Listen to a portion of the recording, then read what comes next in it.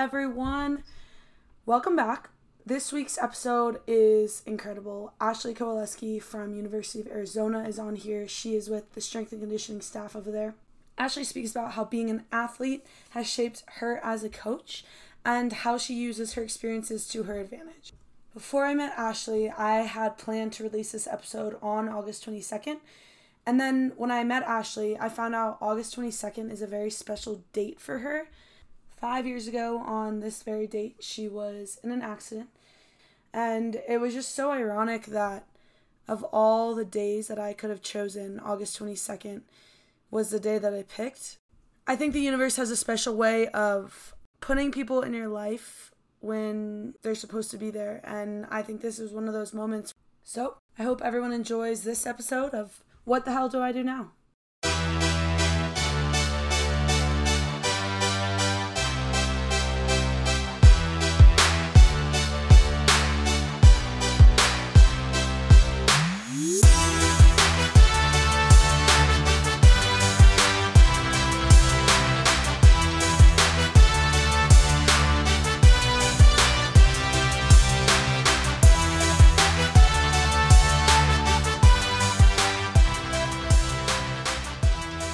Hello, how are you? Pretty good. Can you hear me all right? I can. Okay. Did your voice? I did. Okay, welcome on. We got Ashley Kowaleski with us today. Ashley, I want to start with University of Arizona and how you got there. I've been here now for, 8 months. Okay. Since November. Yeah, something like that. 8 or 9 months. I don't know. Time has flown. It's been wild. I feel like it's a time warp. Yeah, and like coming in when I did too, right? I came in at the height of that, of COVID, and I was previously at the University of Michigan, and that's part of why everything at Michigan didn't work out because of COVID. And so I didn't think I was ever going to work again. I was like, I'm never going to be able to be a strength coach ever again. I had interviewed places, and it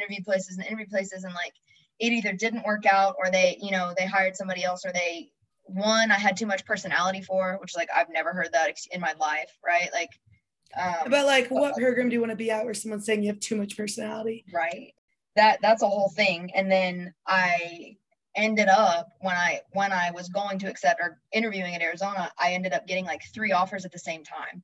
And I was like, oh, this is overwhelming. I didn't think I was ever going to work again. And now I have to choose vocation, location, and pay, what do I want? And being here is Tucson. I love. I didn't think, because right now it's 118 degrees. Yeah, I don't know if I could be in Arizona. You don't know until you do, right?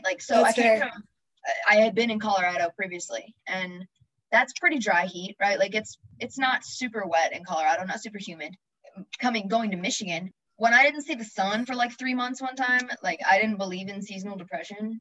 It's real. It's been cloudy here. This is the first day it's been sunny in 2 days, and I'm not kidding. I was like, I don't know if I can make it another day. A God. Yeah, you're the sun. It's been 2 days without sun. Yeah, so that's a beautiful thing in Tucson.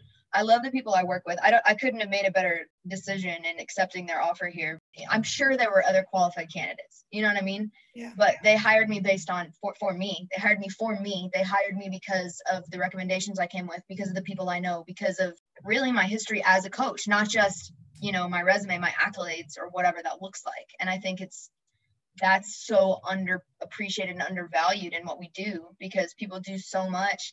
And, oh, well, so-and-so was a coach at Alabama for 5 years. Oh, that's incredible. Let's get them in here. And then you get them here and you're like, you're not that good at relating to people, right? Yeah. And this is a people first job. Being here, being with the sports I'm with, I have softball. What? I got here and they were like, yeah, we're going to give you softball. I was like, Arizona softball? You're going to give me Arizona softball. That's freaking sweet. All right, okay. I'm not gonna say no. I'm not gonna I'm not questioning you, but wow. Give me softball. Yeah. Let's go. I came in. Fortunately, Mike Kendrez last year, but I got to spend time with that man. I got to see his culture, the character, the values that he instills into these girls and the team in general. There's not a more prepared team we step out onto that field. There's not a better looking team, right? They're great. I love those kids. And then I got swimming also. So men's and women's swimming, which is a huge team. a lot of responsibility tied up in that, but I finally created buy-in there, right? I'm able to do a lot more with that team. And then gymnastics. The gymnastics program here hasn't been in the weight room for like 2 years. Wow. They like didn't lift. And I was like, yo, for what you guys do, that blew my mind. Well, it's like, impressive that they've made it that long too. Yeah, you know, it's crazy. But I mean, we did. So I was able to build relationships. I built relationships with the coaches. I built relationships with the girls and was able to create that buy-in. And then the coach came to me. They ran their own conditioning. They did their own stuff. Like, they didn't really use a strength coach. And coach came to me, I don't know, 3-4 months ago and was like, you can have it. I was like, excuse me, what? He was like, you can have it. You can have everything. Strength, conditioning, like, I want you to take it. I was like, oh my God. And my boss was like, yes. You did it. You're in. Let's roll. But that, I think, has a lot more to do with my ability to connect with people, build relationships, create buy-in, because you know who I am as a person. You know who I am. I'm not trying to get your girls in here and make them professional weightlifters, right? I tell my coaches all the time, right? My purpose, my value here that I add is by making you better at sport, not making you better at a squat, not making you better at a clean. Do I like those things? Yeah. Do I want to coach those things up? Absolutely. But that at the end of the day, if my kids aren't getting anything out of cleans, we're not going to do them, right? There are so many other things that we can do in other ways that we can get around what we're doing. But yes, I'm in Arizona now. That was a long-winded answer for me to tell you. I love it. Yes, I am in Arizona, and I love it here. And it's what I've been able to do in the past 9-10 months has been unreal, and I absolutely adore it. And I'm sure from going from, like you were saying, I don't know if I'm ever going to coach again, to I love everyone I'm around. I love the place I'm at. I love the teams I have. The experiences you've built have been the total opposite of what you thought, Yeah. Yeah, and it came from a point where I was like, I'm not going to be a coach anymore. Like, I thought during COVID, I was like, I'm going to have to transition out of coaching. And that broke my heart. Like, to even have to think that, like, I have to transition out of coaching. What does that look like? And so I'm reaching out to my, people that I'd known. I worked for the NSCA for a while. And so I used them and reached out to other people I knew in the field, but not in coaching. So I'm looking at all these things and I'm like, I don't want to do any of this. I want to be on the floor, right? That's my passion. That's my energy. That's where I want to be. This is what I love to do. I want to be around the kids. I want to be around the coaches. I want to be in that atmosphere. It's everyday competition, whether it's competition with myself or competition with somebody else or competition in a team setting. And you just don't get that anywhere else. And I think as former athletes, we know that. You know that very rarely do you find those things elsewhere. So at the end of the day, like, that's what it comes down to, right? Are you going to be able to turn around and make that happen? And in your given career, right? Are you going to be able to go, like, I can find outlets for this competitive stuff that I've got going on? Or do you turn it around and make it your everyday? No, like, now I'm going to focus on competition elsewhere, right? Not necessarily just in my life, but I'm going to bring it into other aspects. And that's been huge for me, figuring out what that looks like. So that was, exactly what I was just about to ask you. How has being an athlete helped shape you into the coach you are now? It's relations and it's relatability. And I love this saying, and it came from, I think Scott Caulfield was the first person I heard it from, but it was like, nobody trusts a skinny chef. It's one of those that, like, I heard it from the first time from one of my mentors, like these coaches. And I thought about it and I was like, solid application there, right? So that's kind of relating that to what I do and what I think as a coach, like, being able to put yourself in their shoes and go, hey, I remember the stresses I was going through with school, with class, with competition, with my personal life, whatever. Me as a strength coach, I am a behavior modifier and I'm a stress manager. Your body doesn't know the difference between that really heavy workout stress and that really heavy life stress. Being able to relate to them, being able to understand and being able to pull that in sometimes and just go, hey, look, I've been there, I've done that. Here's what I did. Or using my network, because I was an athlete, and at Oklahoma, we did such a good job at Oklahoma with like athlete relations. I knew so many athletes. One of my really good friends that was a gymnast at Oklahoma is now the gymnastics coach here. She's an assistant coach here. Wow. And we came in and she was like, yeah, I know her. Like, we went to school together, we hung out. So using that to my advantage and being able to talk to these, these athletes about, hey, here's what I wish I would have done. Hey, here are things that I know now. I'm probably more athletic and stronger now than I was in school. And that is so sad. I've gone through so many changes and I've done so much in my life. That's sad that I'm probably more fit. I probably haven't hit my athletic peak. And I keep saying, I'm like, that's disgusting. Like, I wish I would have known what I knew. And so being able to put myself in that, I think just makes me valuable in that it creates buy-in, it creates trust that may not have been there when you look and listen to somebody. And I'm the same way. I don't want to admit it that I'm biased, but I am. If somebody comes in, if you've never touched a weight before and you're going to tell me how to live, go away. I'm not trying to listen to that. If you've never worked with this technology before and you're going to tell me how to use this technology, like, I'm not going to do it. You're a nutritionist, you're a dietitian, and you have issues with your own health, I'm not going to listen to what you say. So same deal for me. Like, hey, this is what I did in school. This was how I was in school. This is how things were for me.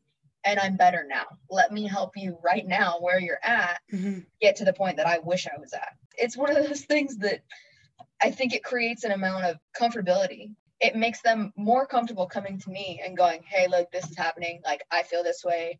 I'm struggling with this. It makes me approachable in a way.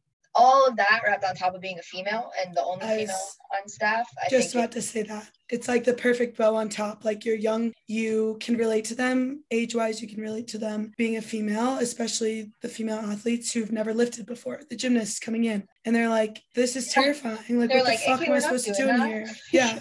It's like, yeah, you are. Like, I can do it. You can do it. Yeah. We're all going to be doing it. Making cross relationships between my teams too. That's been massive. You've got the gymnasts don't look the same as my softball girls. My softball girls and my gymnasts don't look the same as my swimmers. Nobody looks the same. But over the summer, everybody's training the same. I'm building more capacity. What I think is so awesome, I always talk about, obviously now I'm not with a university, but we talk about the member experience. So for your kids, the athlete experience and how you can add value to that. Because I think that's what's so important about athletics. It's like, my experience at College Charleston was so different than a friend's experience at another school. And I feel so grateful that I had the coaches I did, because from them, I was able to have such a great experience. And sometimes I just feel sad for maybe athletes who didn't have that, like, who can't look back on athletics like, oh my gosh, I'm so thankful that I had Coach Ashley to help me work through this small issue that I couldn't talk to anyone else about. Right. And it can be personal, right? And it can also be very much in relation to their sport, and we relate it to real life. That's part of what I've been stuck on lately, is it's a people first approach, right? Athlete first approach. Well, I say that. It's not an athlete first approach. It is the person, right? It's people first. Yes, you are an athlete, but you're a human being, and I value you that way. I value that. I understand you have emotional, like, there's an emotional being in there, and you're not always there, right? You're not always thinking straight if you're emotional. Male, female, whatever. Dudes have feelings. Don't sit here and try and talk to me and tell me that you don't. That's what I've been on lately, is like, what am I doing to contribute to their success post-collegiately?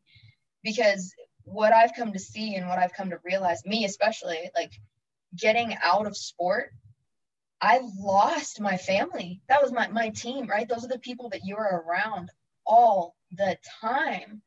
And my strength coaches, right? Like, I lost this, and it's not like you can't go back, it's not like you can't go visit, but like, to have a schedule, to have a routine, to have that sense of security gone, it's an emotional mess. Like, it's just a mess. It's going to happen no matter what. Like, that time will come, but no one talks about it, because of course you want your athlete to focus on, you have a game next week. I don't want to talk to you about in 2 seasons when you're done, or like, you have spring you're preparing for.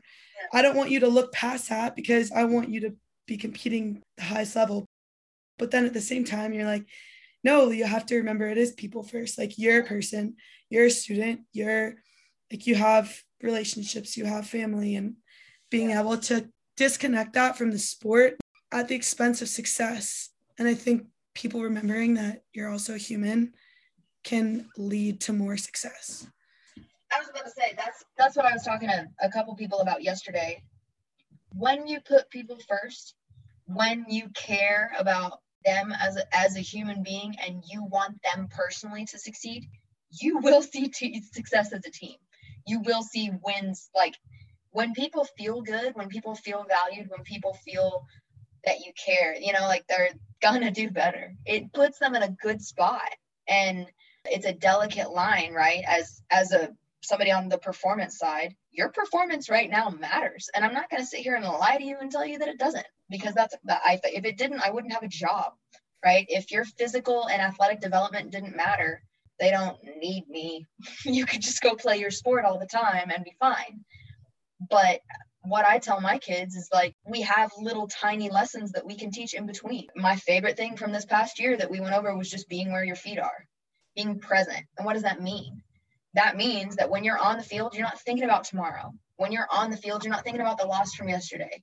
When you're on the field, you're not thinking about the shitty test that you just took yesterday. It's teaching them mindfulness. And to me, that carries over forever. That's something that you're going to be able to use forever. Same deal with the discipline, right? With consistency, with timeliness. And all those things are great and they're used in sport. But afterwards, right, do we sit them down and go, hey, look, like, here's a network that I have. And that's something that I'm working on a little side project with another company right now, that we're talking about doing like an athlete seminar, like after they graduate, well, before they graduate, but in the spring semester, right before they go, to sit them down and be like, look, talk to these people who are in your spot. Here's what they're doing now. Here's how they got there. How can you utilize this, grow your network and expand, right? I was just talking to someone about this, like the amount of alumni I'm sure you either could have contact with or have had contact with. Like, our alumni base at College of Charleston is pretty strong. I wish there was some sort of networking, big sister, little sister, big brother, whatever. Like, you have a person that you're going to be reaching out to and speaking with and helping, whether that's they reach out to you or they find you or they choose, like, based on what you do. I don't know how it could be set up, but something in the sense of, I remember when I graduated and I was like, well, none of these people know me as Jen. Like, they know me as Jen who played soccer. So how am I supposed to go out in the world and be Jen, not Jen who played soccer? And so then when I was coaching and I look back, I'm like, oh my gosh, these girls don't even know, like, the joy and the life they're about to live when they're done, and the people that they're going to meet and relationships they'll build. You just can't see, like, past it until you're done. Level, because you're locked in, right? Yeah. And that's part of it. And to me, it just looks like talking about it more. It's not that the resources aren't there, because they are. The resources are totally there, especially on the academic side. There's all kinds of stuff. Like at Arizona, like, the athletes have to present a resume before they graduate, right? They have all these things. Great. Freaking great. You know how many times I've ever really, like, looked at my resume and, like, given a damn? I'm not going to say and tell you it's not important. It's important. But the way that I conduct myself, right? The relationships I built, the way I make people feel, the way I speak to people, calling people up, networking, things that I've just gone to conferences. When I graduated and when I was kind of going on my path, doing what I want, I didn't know a thing about conference. I was like, there's conferences for strength coaches? Okay, like, seems a little extra. All right. But those are things, and those networking and the people you know. One of my mentors is freaking Lauren Lando, who is the head strength coach for the Broncos. When I didn't have a job, he was fighting for me. He's calling people, hey, I know this girl, like, right now she needs a job. Like, what can you tell me? What can you give me? And he'd call me and talk to me about it. Hey, I'm going to hook you up with this today. You're going to have an interview, you know, call this person and we're going to talk to this person. And, like, people love doing that. Yeah. And there's so much value in literally just picking up your phone that takes 5 seconds and shooting somebody a text. Hey, just thinking about you today, checking in, like, hope you're doing well. The little values and things like that we don't teach. And even the people who are, like, so much higher. I have a mentor and he's so good at what he does. He's the ideal, like, what I want to get to. But of course, he's still human. Of course, I can still text him and be like, hey, just thinking about you. Hope the kids are well. Love to chat soon. I know you're busy. Not to be scared of doing that. And I think, like, we're so bred as athletes. You have your coach. Like, you have this hierarchy of to me, I'm always like, you respect your coach. Yeah. I get it. But, like, they're still human. And I never looked at my coach as human because I just was like, he's my coach and I do as he says. Like, I'm not going to question it. So I'm actually reading a book called The Defining Decade. I'm going to pull it up. You have to read it. So good. Yeah. And they talk about the strength in weak ties. And so the strength in like your network, and not the people that surround you, but the people that surround them, reaching out and striking a conversation, or being like, yo, I'm looking for a job. I'll do anything, like volunteer, whatever. If you hear of anything, let me know. That's where the strength lies, and the people that maybe you've passed at a conference and you said hi to. Right, exactly. It's just undervalued, I think. And I've been very fortunate in my career I'm not shy. I don't have problems. I understand that can be an issue. It can. Like, I've got kids who just like freak out when I call them out in a session to say something. It's a skill, right? It's something you hone in on. Find your comfortable place. If you're not comfortable speaking in large groups, well, can I wait till after the session and then go talk to this person, right? Can I shoot this person an email or a DM on Insta or a tech, whatever, right? Whatever that looks like. People will remember those small things. Like I remember almost every athlete or every coach has reached out and just been like, hey, I saw that you do this. Like, can you tell me something about it? Yeah, I'm gonna get back to you. It may be a day or two, depending on what I'm doing. Like when we were traveling for softball when we went to the World Series, for some reason, that was the week that people just wanted to like reach out to me. And I was like, can I get back to you next week? I'm here. I understand. I want to help you. I want, asking about internships and networking and how do I do this as a young coach? Finding those people, right? I've also heard really unfortunate stories too of people who reach out to people that they really look up to and they're like, I just don't have time. Sorry. 5 minutes to reach back out to somebody? So I've actually had this similar experience. There's this one lady I've been trying to get in contact with, and I'm at CU Denver in grad school. She's at DU. And she always says, like, this semester I'm busy. Every semester I message her. I'm like, hey, just checking in. And finally, 3 semesters later, she was like, I'm going to Tokyo for the Olympics. I will be back. And then, God, like, leave me the fuck alone. But yes, let's talk. Remembering the people who, when you were young and you're reaching out to people, not to be the person who just like not writes someone off, but then I don't know. I agree. Like, I think, but if someone is saying like, hey, I'm really busy this semester, fine, reach back out then next semester. Like, keep hounding in, especially if it's someone who you want to speak with or you want to learn from. I agree. I'm almost like, what do you mean? Like, just give me 5 minutes. Like, I've done that too. I've put people on the clock. Be like, look, I have 10 minutes in between these two meetings. I'm setting a timer. Yeah, I have 10 minutes in between these 2 sessions and then I've got to go. So please have your questions ready. Respect my time. I'll respect yours. I'm calling you back. And I've had to do that. I've had to do like quick sessions with people. If it was me, I would rather somebody do that than ignore me or be like, you know what, I just don't have time for you. And sometimes that cuts into my personal time. That's okay, right? That's okay with me. From me as a young strength coach, as somebody who really values communication and input and constructive criticisms and continuing education, it means that much to me to get 5 minutes of somebody's time and be like, thank you so much for talking to me. I did that with our SWA, our senior women's administrator here. It took me 2 months to pin her down because she's busy all the time. And that's fine. We rescheduled our meeting like 3 times. But when I got to sit her down and talk to her, she made our meeting run over. She was like, I didn't realize you had such good questions for me. I didn't realize that you wanted to do this. I thought you just wanted to like chat. And I was like, no, I do. I do just want to chat. I do just want to build a relationship with you.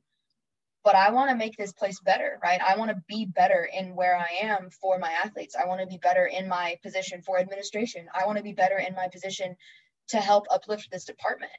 And when your athletes see that, when your coaches see that, when your admin sees that, it makes everything go better for you. It just does. So communicating that to my athletes where it's like, hey, look, I've been fighting for you elsewhere, right? With your administration. You need to also do that. Fight for yourself. Give them some ownership because that's something that we don't do enough, right? We don't give them the ownership. We don't give them options. It's like, hey, here's your structured training plan. This is what we're going to do. Boop, go. Okay, where's the ownership in that, right? Yeah.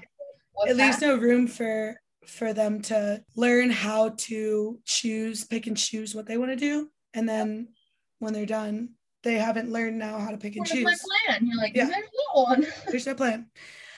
So I was wondering the difference between, I saw you were with the U.S. Olympic and Paralympic teams, and then obviously university athletics. Have you noticed a difference in the athletes or the culture? Wildly different. I was too high energy at the training center. There are a lot of professionals there, and they're fantastic people. I love them. I adore what they do, but it's so hit or miss because like there's very few in-house like people actually training, right? There were very few athletes that I saw day to day. And as somebody who's trying to work towards high performance, I value time with my athletes. I value time with my coaches. I want that. I want to learn more about you so that I can coach you better, right? I want to learn more about you so that I can pull more out of you and find out what motivates you, what gets, what drives you. So everything at the USOPC was just, for me as a strength conditioning intern at the time, it was very up and down and very inconsistent. So I learned a lot.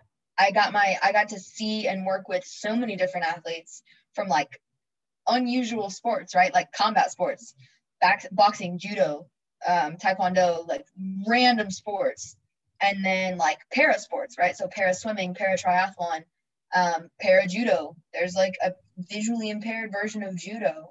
So my time there really made me adaptable because it was constant change, right? There was never a day where it was like, well, it's going to be a normal Wednesday. No such thing, right? No such thing. Here and on the collegiate level in general, I have much more structure, which I love. And I'm a huge fan of structure. I'm a huge fan of organized chaos. That's kind of where I roll. The name of the game. Yeah, it's organized chaos. It is, because you still have to be adaptable. And I'm really glad that I learned the lessons that I did early on in my career, because you have to be able to adapt. There's situations you're going to have to adapt to, whether it's going head to head with a coach on something or with an athlete or with other teams, right? With scheduling. Sometimes we can have like 150, 200 athletes in the room at the same time. And you're like, I got to make this work because this is the only time it works. Like I said earlier, in the competitive drive here, the day-to-day competitive drive, and the energy that I get to bring is my favorite. I love being able to be in a session and I get to read the room, right? I get to go, like, we've got the energy today. I don't need to contribute. Or like, ooh, it's not here. That's part of my job, right? Let's go. We got to get up. We got to go. We got to get the energy going before we ever start this session. So for me, it's people. Again, like the more athletes I get to have, I get to learn about them. I get to understand what motivates them. I get to push them. And then I get to give them ownership of their training, which I love. It's the difference between the professional, because pretty much everybody that was at the USOPC is professional, right? They're professional athletes. That's what they do. So the difference between professional athletes who that's all they do, they don't have to go work. They don't have to go school. They don't have to do anything else. Their life, I'm not going to tell you it's stress-free, but like their life is much more about sport. Here, and we have a student athlete, right? They got to go to class. I don't know what it's going to look like. Honestly, this year may be a little different because now I'm going to have athletes making more money than I do. That's unreal. And I don't know how I'm going to navigate that yet, right? I don't know how I'm going to communicate the importance of financial literacy and structure, because we have those programs in place here. But like, I need to figure out how I'm going to funnel those things through and tie it into what I'm doing and being responsible and all that.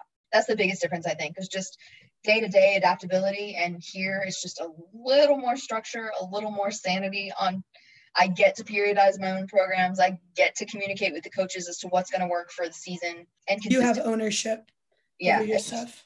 Exactly. Super consistent. And I just love it. It's great. What was your biggest struggle when you finished competing? The loss of that family feeling, really. It was that almost immediately, like the first day I didn't get to go to practice, I was just, what do I do? I don't get to see my people, right? Everybody kind of went their own ways, right? You have to. You don't get to just stick around with your teammates. I mean, some people come back and coach and all that. And I did. I was fortunate enough to come back and coach my very last year. And that was fantastic. But when I was done with that, when I graduated, I was like, where's my group? Where's my structure? Where's my backbone, right? I don't get to go train with them anymore. I have to go train on my own. Ew. Like, and so the sense of autonomy is brought to light very quickly, where you're like, okay, who am I when nobody's here to push me? Mm-hmm. Who am I when nobody's here to coach me? That's a hard pill to swallow. And it's a very much like an ice bath. I mean, you get done with it and you're like, there's no more. And it's just shocking to the system. So that, I think, was my biggest struggle, realizing that I did have such good camaraderie with my teammates. I did have such good coaches. My student athlete experience was unreal. And to suddenly be without that, and I knew it was coming. It's not like I didn't know I was going to graduate. It's not like I didn't know I was going to not go to practice, right? It just hits hard. Mentally, how do I cope with that? Can I go hang out at practice? Like, no, I got to go. I need to go live my life. I need to go work. I need to go, find new outlets for those things. And that's hard. Did you have any hobbies before you Oh my God, no. graduated? And then now? No. Honest to God, in my head, I was like, I'm an athlete and that's what I'm going to be. Okay. No, right? You're not. Even if you're going to be a professional athlete, that's not all you are, right? That's not your identity. That's not who you are. It's what you do for a period of time, for sure. Exactly. And it can be important. I'm not saying that at all, 100%. Right? But I found really quickly that I did not have any hobbies. I did not have anything to do. What do I do with this time? Yeah, great. There's all this time. And even when I was in school, I poured a lot of time into my dogs. It turned into like, okay, what adventures can we go? Let's go. Like, let's go take an adventure. Let's go travel. Let's go do something I've never done, right? And I got super into going places. And this is not necessarily a hobby, but like, I'll go hiking, right? Like, I'm going to go out and be outside because that's part of what I loved about my sport is that I got to train outside. So I love that. So I started going on these hikes with my dog, just going out and being alone and having time with my thoughts and being able to sit there and think through things and what direction am I going? What do I want to do? What do I need to do to get there? And that kind of helped me along the way within my professional development. In that time, I learned that I don't need to be accessible all the time. That's something as strength coaches and as humans in general today, I have my phone, so I'm accessible. Nope. I real quickly learned the power of turning my phone off, of getting out of service. I love not having service. Yeah. And that feeling when you look down at your phone, I'm like, I don't have service. Yeah, it's great. And it's great. And I mean, I picked up a lot more books in that time. When I was an athlete, I really was eat, sleep, train. That's about it, right? Like that's all I wanted to do. So afterwards, finding ways to get around that and finding rec leagues to get involved in. Like we signed a contract that was like, I will not play any other sports while I'm an athlete here. I think that's extremely valuable, right? You don't need to go off and get hurt. But when I got done, I started jumping into rec sports, right? Rec league sports, freaking rec league volleyball. I've never played volleyball in my freaking existence. And that was fun, right? And rec league softball. I loved softball in high school. I was like, let's go. Like, let's play some slow pitch. Oh my gosh, it's a different ballgame. Coffee is actually something I'm really into now. Like, I love going to new coffee shops. And part of that is just because I can talk to people and just farmers markets. That's something I do every Saturday now, every Saturday morning. And I just go and I meet people and I, see their products and I, try new things. My hobbies are very social. I'm a very social human. Those are just things I really like. I also enjoy building things, but that's more of when I go home with my family. I love to work with my hands. I got into building cabinets with my peepaw or grandpa. I call them my peepaw. Things like that I didn't really get to do, that I didn't really have the opportunity. Finding new things. It's really just being able to dive in and understand who you are, what you like, and find ways to do that. So in Colorado, I noticed people work out here so they can go do things outside. Exactly. But it wasn't like that when I lived in Charleston. So when I left, I didn't realize how much I enjoyed moving my body so that I could use it for other things. And that is like such a beautiful thing here, that there's a purpose behind every movement, or there's a purpose behind going to the gym. And it's been such a nice indoctrination to living in Colorado, because when I trained, obviously every movement you're doing, every movement you're giving to your athletes, there's a purpose behind it. The movement you're giving to your gymnast, softball team, like it's going to be a little different because they're different sports. But yeah, Colorado is nice. When I wake up in the morning and I'm like, I'm tired, I'd rather go back to bed. I'm like, oh, well, I know I'm going on this long hike and I'm going to be at elevation, so I should probably go move my body a bit. So I don't get shit on the top of bunk.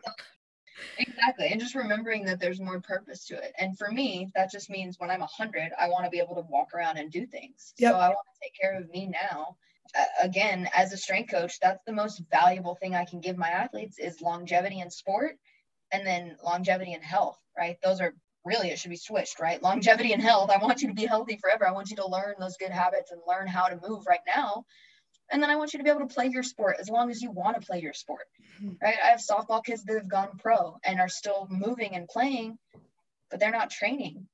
There's no strength coaches at that level.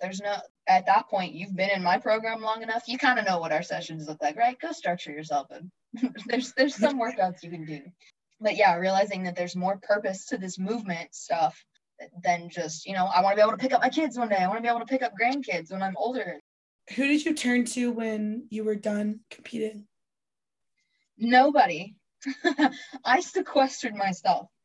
And that is another thing that I cannot stress enough to people not to do. Find your tribe, find them. It doesn't matter what it looks like. Doesn't matter if it's another group of athletes that keeps you accountable. Doesn't matter if it's your mentors. Doesn't matter if it's, old coaches, whatever. Find them and stick with them. Everywhere I live, everywhere I move, I try to have training partners, or I try to have people that I do things consistently with. I have friends who don't like to train. Fine, let's go on hikes together, and then we'll go to brunch, right? So no, when I was done, I very much sequestered myself. I started working immediately, figured out that I was in PT, working in physical therapy. I can't do it. It's not for me. There are plenty of people out there that it's for, and I love that for them. But I moved home and started working with racehorses. I grew up around horses. So I was like, well, I need money because now I'm no longer on scholarship. So I need money so that I can go get a master's degree because I know I can't work in this field without a master's degree. So went home, started working 7 days a week on our ranch with one of my friends. She is our barn manager. So I saw one person every day. I didn't lift. I didn't train for a solid year. I might have been the most fit I've ever been because horse feed is not a joke. Baling hay, not a joke. Moving things like all that stuff, water buckets. Mucking stalls was like the most exhausting thing. Yeah, I was yoked at the time. I actually had an accident while I was working. So I was kicked by a horse and hospitalized for 6 weeks and could have died 3 or 4 different times during the whole time. And that's the short version of the story. But that was the time when it hit me. I was like, you better get back and do what you want to do. This is not a way to live your life. You are by yourself. You have sequestered yourself. Like, you don't have a network. You don't know what you want. If I would have died just like right then and there, I would not have been doing things I wanted to do. I was doing things that I thought were necessary. And I was supposed to start my grad program literally like the week after I got kicked while I was in the hospital. So that didn't happen. So I worked for almost a whole nother year after I recovered, got back in the weight room, was very fortunate to have friends that were doing like dietetics research and stuff and training. And I got in with them and was able to train like 6 days a week. I was 100 pounds when I got out of the hospital. Within, a year, was able to get to, the size at which I was comfortable again, start training, start doing everything I needed to do again. Started my master's program that next year, did an accelerated program so that I was out in a year, contacted the NSCA, went into their internship program and started. I was like, I know I want to be a strength coach. Wow. It took me those years, though, of not having purpose to light a fire into my ass. I had no purpose. And so I was lost and I was doing stupid things and I was by myself and I wasn't adhering to anything that any mentor, first of all, I didn't have any mentors at that time. I was like, everybody leave me alone. I'm going to be out in the country working with horses. But that next year when I started my grad program, that's what I learned. The value of mentorship, the value of having people that will just speak into your life, whether that's constructive criticisms or words of encouragement. You learn things from everybody. You either learn how you want to be or you learn how you don't want to be. Being able to put that into action is, oh my gosh, it's invaluable, right? It's priceless. And so going through that time for me really set me up for success going into my career. And I accelerated that from there, right? From 2017 to now, it's been unreal. I was kicked in 2016 and, was in the hospital, not looking so great in 2016. And fast forward, 6 years almost, it'll be 5 actually. So 5 years, August 22nd, that's my day. It's coming up. Yeah, that's my 5-year mark. I celebrate it every year. What do you do? Yeah, every August 22nd, it's whatever year it is, that's what I base my workouts around. So like year one, run a mile, row 1,000, everything's 1x1s, like on all my lifts, like major lifts. And then so every year it's gone up, right?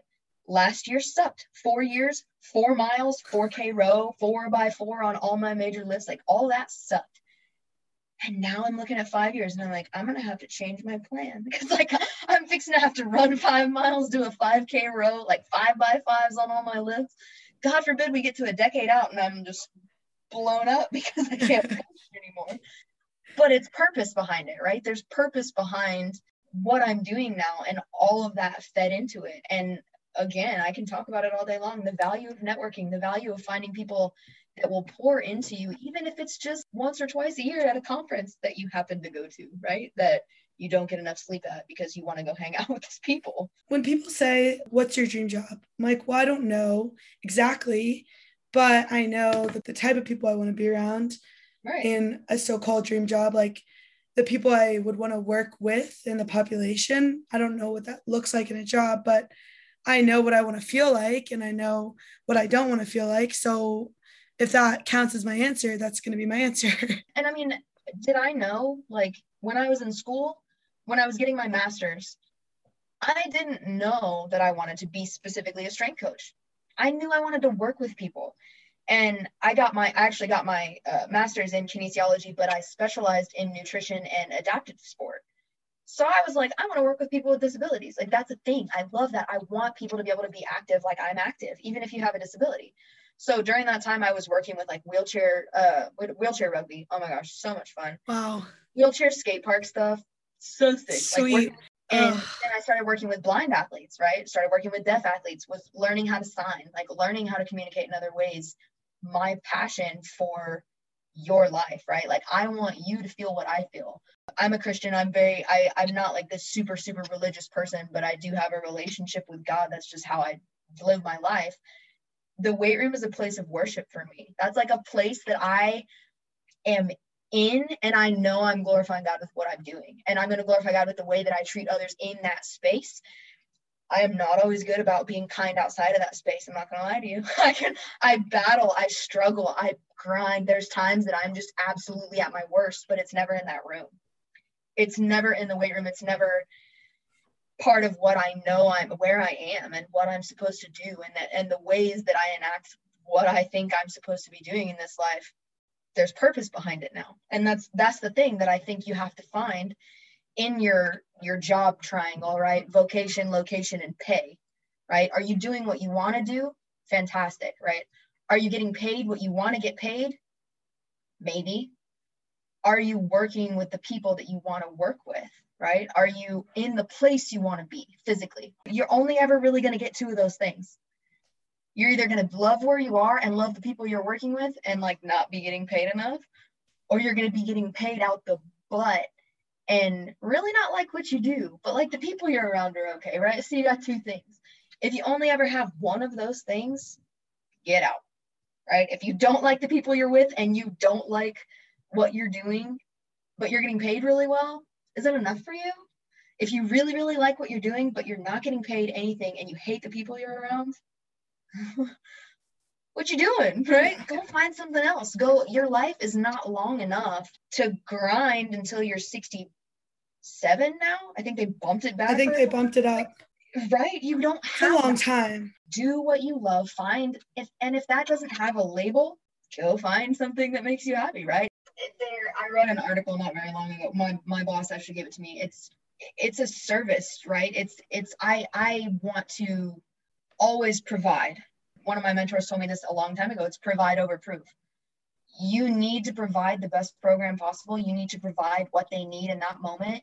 You don't need to prove that you deserve to be here. If you're providing the best program that you can, and you're providing what they need in that time, that speaks for itself. My mindset every day is just, you need to have a servant mentality, not getting walked on, not getting disrespected. That's not what I mean. But you give of yourself so that others can do better, right? You give of yourself constantly. It's an outpouring of, this is how I show my love for you. This is how I show you that I care, that I'm invested, that you as a human being are important to me. I want to see you succeed. That's the ultimate reward for me. Do I get paid for my job? Yeah, sure do. Love that I can get paid to go and do what I want to do every single day and get to have these kids. They don't even realize it. My gymnasts have started coming to me in here before they go to open gym just to say hi. I'll be doing something and they'll walk in and they'll just come stand. They have they're like wrapped up. They're like ready. I used to do that with our coach. Yeah. And that fills me up. That makes me so happy. And I've told them that. I'm like, look, you guys have no idea how much it fills my heart up and fills my cup to have you just come want to have FaceTime with me for 5 minutes. It's the athlete experience. Like, yeah, you're adding whatever you can to, because I'm sure you had coaches that you felt that way about, that you felt comfortable being able to just go I just wanted to go sit. I would literally go sit cross-legged in front. So Brian Blutrick, my coach at Oklahoma, when I was done training for the day, he still had, 3-4 more sessions of throwers, because we all throw different things. I would take my shoes off. I would like take a foam roller out and just go sit next to him wherever he was coaching. The man doesn't talk all that much, and I talk incessantly and constantly. I would just go sit. Hey, coach, this is how I feel today. Like rolling out, like doing all my stuff. Like, how are the girls? How's your, whatever. How's your family? As a coach, as somebody who, I love it when they just come to me and they just want to talk for a second. My gymnast walked in yesterday and one of them was like, I just went to Florida. And I was like, oh my God, tell me about it. Like, tell me about your trip. Like, tell me what you liked. Like, what do you want to do? Did you have fun? Don't tell me the things I don't want to hear about, but I hope you had a lot of fun. That step beyond sets and reps, that makes the most difference, right? That now when they come to me and I'm communicating sets, reps, intensity, volume, load, they understand that like I'm doing it because I care about everything else, right? Mm-hmm. I care about you when you go home. I care about when you recover. I care that you had a really good time while you're on vacation. I tell my kids, I'm like, when you're on vacation, I don't need you grinding and working out. You're on vacation for 4 days with your family. I would like for you to go on a 30-minute walk, couple days a week. If they have a gym and you want to go in and you want to do this little, I call it a shitty hotel gym workout, I'll send them. It takes 20 minutes. I'll be like, if you want to do this in the morning, great. But I need you to spend time with your family. I need you to value that time, because you're fortunate enough to go on these trips. Not everybody is. Not everybody has that time with their families. You're not going to be a college athlete forever, right? You're going to have those families, that family time, hopefully, forever. Those are relationships you need to build. That's a good thing you need to foster with your family. So go enjoy that. And they're like, oh, coach said I need to keep my skills and do all this stuff. And I'm like, I'm not telling you to not do what coach said, but I'm giving you my half, right? Here's what I want from you. And they're like, okay. It matters. Like I said, I don't think we teach that enough. I look back on my collegiate career, and I got the opportunity because my coaches said, go on, when you're gone for Christmas for 6 days, because we didn't have that much time, because we came back and indoor season was in January. So we got to go home for 6 days. They were like, just go for 6 days. This is a week. We plan on training around this. Go enjoy. Go be with your family. Go move around. Don't just sit on a couch all week. I'm not telling you that. But here are the structured things you can do and still have time for your family and not be wrapped up in, I'm going to go back and I'm going to die because coach is going to bury me when I get there. I tell my kids that. I communicate that to them up front. When you come back from the summer, yeah, I gave you a summer packet and I worked my ass off to get you that summer packet. And I hope that you looked at it at the very least, right? I hope Please tell me you opened the email. Yeah, I hope you laid eyes on it. But if you didn't, well, one, it might suck a little worse for you, but it's not going to matter. I'm going to treat everybody when they walk in the door like they've done nothing all summer. That's just the way it's going to be. That's the thing. It gives them that much more security in what they're doing, to where after everything's all said and done, they don't feel like, I don't know who I am. I don't know what to do, because they've had that time. They've had that downtime. They've had that family time. They know what it means to separate themselves from the sport for a moment, even if it's just a week. So if Ashley today could tell Ashley in 2015 something, you're just out of competition, what would your piece of advice be? Earlier on, I wish I would have gotten more specific into what I wanted to do, right? I wish I would have dialed it in and been like, look, these are the career options I'm looking at. Because all I focused on was getting out of school. I was like, I just want to graduate, right? I just want to go. I just want to be done. And I did a poor job of setting myself up for success in the next step because I didn't think about it. Yeah, I was getting my master's degree. Yes, I was, doing things, but I wasn't in a weight room, right? I wasn't in a collegiate setting weight room. I wasn't, reaching out and really finding those good mentors to help me and help me grow during that time. I probably been 2 years ahead at this point, which is great. I love where I am now. I think I'm in a great place, but I don't ever want to be complacent, right? I want to continue to grow. I want to get there. Beyond that, I wish that I had been a little easier going on myself because I was really hard on myself. If things didn't go well in competition, I beat myself up, right? If things didn't go well in training, I beat myself up because that's what I was there to do. That's what my scholarship was for. Giving myself more grace. Like, that's what I would have spoken into my life. I wouldn't talk to a friend the way I talk to myself. Boom. Say it louder for the people in the back. Right. And I am going to say it again because that's something that I'm going to use a lot this year. Would you talk to your teammates? Would you talk to your best friend? I don't talk to my friends like that, right? I don't sit there and degrade my friends or go, oh, that was your best effort. That wasn't good enough. I would never talk to my friends like that. So that's really a big gauge of my self-talk now is, would you talk to your friends the way you talk to yourself? If not, pull that back, right? Give yourself some grace every now and then. I'm not saying there's anything wrong with being driven. I love that. I love that you're willing to push boundaries. I am here for all of those things. Setting expectations, right? Having demands. And then for me, understanding what I'll tolerate. I'll tolerate not being able to enjoy something. If I go sometimes, if I'm sitting in on professional development or a session and I'm like, I hate this. I can't. I can't focus because I hate it. I can't, I can't listen. I can't pay attention. I'll tolerate that for myself, right? Whereas me 3-4 years ago, I would have been like, you have to sit here and you have to soak up every second of this because if not, you're ungrateful and you're not paying, you're not making yourself better and you're not taking advantage of opportunities. Now I'm like, I'm not here for this right now. I'm going to come back to it later. Or, I'll allow myself to miss workouts or hey, I really don't feel good. My body hurts. If you feel tired, then rest. Yeah. And that's, to me as a strength coach, that's what I communicate to my athletes. I'm like, you tell me if you feel like absolute trash today because I trashed you on Monday. If you feel like absolute trash today, let's throw in a recovery day, right? We'll get in our main movements that I absolutely require of you, but then let's trash the accessories and go recover. And they're like, we can do that? Well, and it's these athletes work hard. They know what work ethic is. They're not just bumming around in the weight room. If they're tired, they're actually tired. One of the best quotes I heard, good athlete, and that's true everywhere. Good, especially if you're at the Division I level. You're going to practice hard. You're going to work hard. You're going to put in the effort. Because you're not going to play. Right. But the great ones, what separates good from great is they prioritize sleep, nutrition, strength training, proper recovery, right? Boom. They listen to their bodies and go, I'm not just going to grind all the time and bury myself and end up overtraining.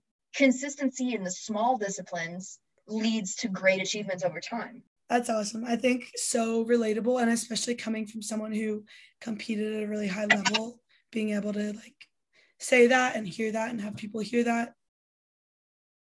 So I have 2 questions left. One's a little shorter than the other, but my first one, what is your hope for future athletes following this conversation? Oh man. One that we just got done talking about, I want us to be able as high level athletes to give ourselves grace. But a big thing too is that we have to have hard conversations sometimes, and we need to be able to step outside of ourselves and trust the process and trust the place you're at and trust the people you're with and rely on that team and use your resources, right? That's, for me as a strength coach, I tell my kids all the time, I'm like, use me. You have a question? Come on, I have chairs in my office, come sit and talk to me. You need that? So using those resources, every bit of it, the career resources, there's career centers, there's academic resources, there are nutritional resources, there are physical resources. The list goes on and on. Yeah. But I want so badly for us to take a step in the right direction because that's going to make us better athletes, right? That's going to make you a better athlete. It's going to make you a more well-rounded person. And when you find that clarity in the rest of your life, your sport just gets easier when you don't have to worry about any of that other stuff, because you're using your resources that are there because you're here for sport in the first place, right? Student athletes are so spoiled, and we don't always realize it, right? And we don't always realize the resources that we have. So utilization of resources and positive self-talk, a little bit of grace every now and then. I love that. And what is your walkout song? Or what would it be? By Post Malone. Ball for Me. All day long. That song never blew up. I'm so disappointed. So one of my really good friends, Kara Winger, she actually just qualified for 4th Olympic Games, and she would have ball days where she'd be throwing. Well, I love Post Malone. I adore Post Malone. I just do, always have. I was listening to the song, and it's called Ball for Me, and this song with Nicki Minaj, and I was like, it's the freaking banger. And I put it on one day while she was having her ball day, and she was like, it's ball day, ball for me. This is perfect. So then we would put it on all the time, and that song will always get me hype. Like, I remember what it did for her, and that it does it for me. So, like, if I'm having a rough day, I'm just like, give me the aux. Like, we're going ball for me on repeat till I get out of this funk. Let's roll. I love that. Ash, thanks so much. I appreciate just you sharing your story and sharing as an athlete how it felt, and now as a coach, and tying that together is invaluable. So thank you so much. Absolutely, Jen. Anytime. Here, feel free to reach out. You know, you have all my stuff. There's call me, text me, Instagram me, email me. Totally. Signals. I don't know. Whatever it is you feel like you need to do. Oh, you're the best.